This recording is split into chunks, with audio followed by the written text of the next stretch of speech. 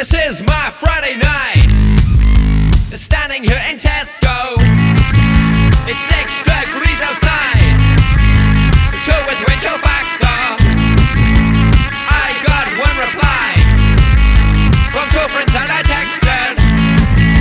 The one said never mind, the usual excuses. Ordering a drink for one is actually quite easy. Standing there and drinking it is another thing entirely. There's never anywhere to sit, and leaning just looks awkward. It's not like you see in films. There's nobody to talk to.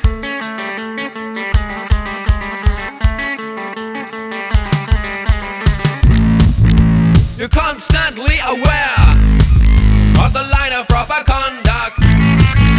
When sociability it just becomes harassment.